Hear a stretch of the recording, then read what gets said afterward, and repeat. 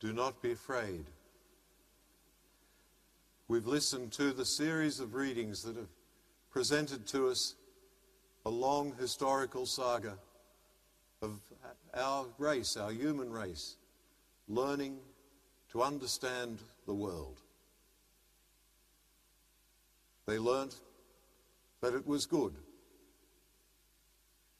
Then, through events in their history, they learnt of the ways of their God.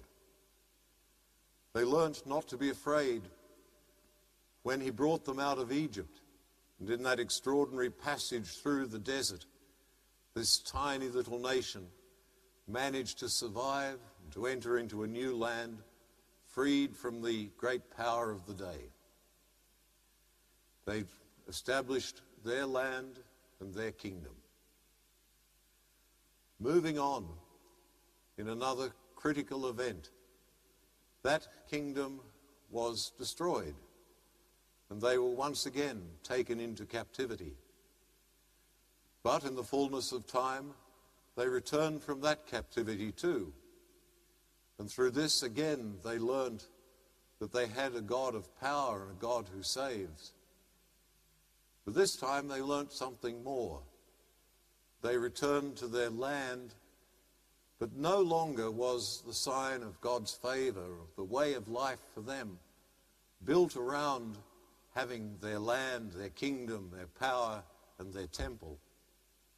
They'd learned to do without these things. They'd learned to hear God's word, to stick together and to cleave to their customs. They'd learnt a new way of being unafraid in the world. And then we heard of the prophets who spoke to them and taught them again that even these things were secondary, that being a people bound together by rules and customs wasn't any substitute for being a people who really listened to their God and opened their hearts and followed him with a sort of individualized freedom and freedom from fear in their world. And so through the events of their history, they learned certainly to be unafraid. They also learned that times change, that we don't always need what we thought we needed, that we can go on unafraid because wherever God takes us, God is there before us. Well, we live now, as you realize, as this whole enterprise of saying Mass and celebrating Easter in our own separate little places. This whole enterprise reminds us we live in a difficult and struggling time. Who knows what we will learn, how we will grow through this, and where God will take us. Once again, we will learn that we need not be afraid if we go forward with our God.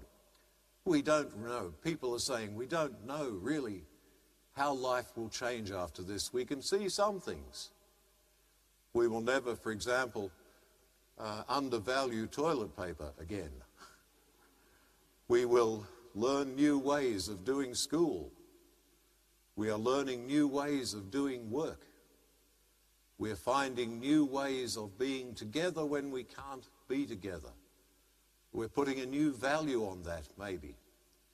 Our parishes around this diocese, many of them are learning ways of coming together without physically coming together, of sharing time and faith by other means. Who knows where we will end up after this stage in the history of the world? My own parents, of course, were people of the Depression, people who were young then and through the war. Their generation's way of what they learnt has been invoked many times in recent days. You know, stay calm and carry on. And they learnt to be together, to be kind to your friends, to stick together, to help one another, and we will all get through this. Her Majesty the Queen invoked those times and those thoughts just the other night. Who knows how life will change for us? But we will have learnt something for all of this, because God's Spirit will continue to guide us and call us on, unafraid, into a future. Tonight, of course, we celebrate the greatest thing that God has shown us down the history of the world, as we celebrate the resurrection of Jesus, the time when we learnt that we need not be afraid even of death itself, that as Jesus lived for others, lived the life of love, the power of God saw him rise again from death. So we know that we need not be afraid. We need not depend on all the things that we thought we depended upon. If God is with us, then life leads us to greater things.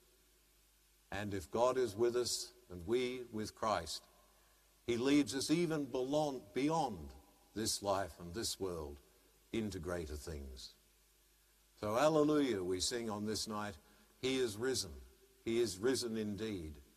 And as Christ is risen, so he has shown us the way through that central event in the history of the world, that we need not be afraid, that we press on until we come home and to our God.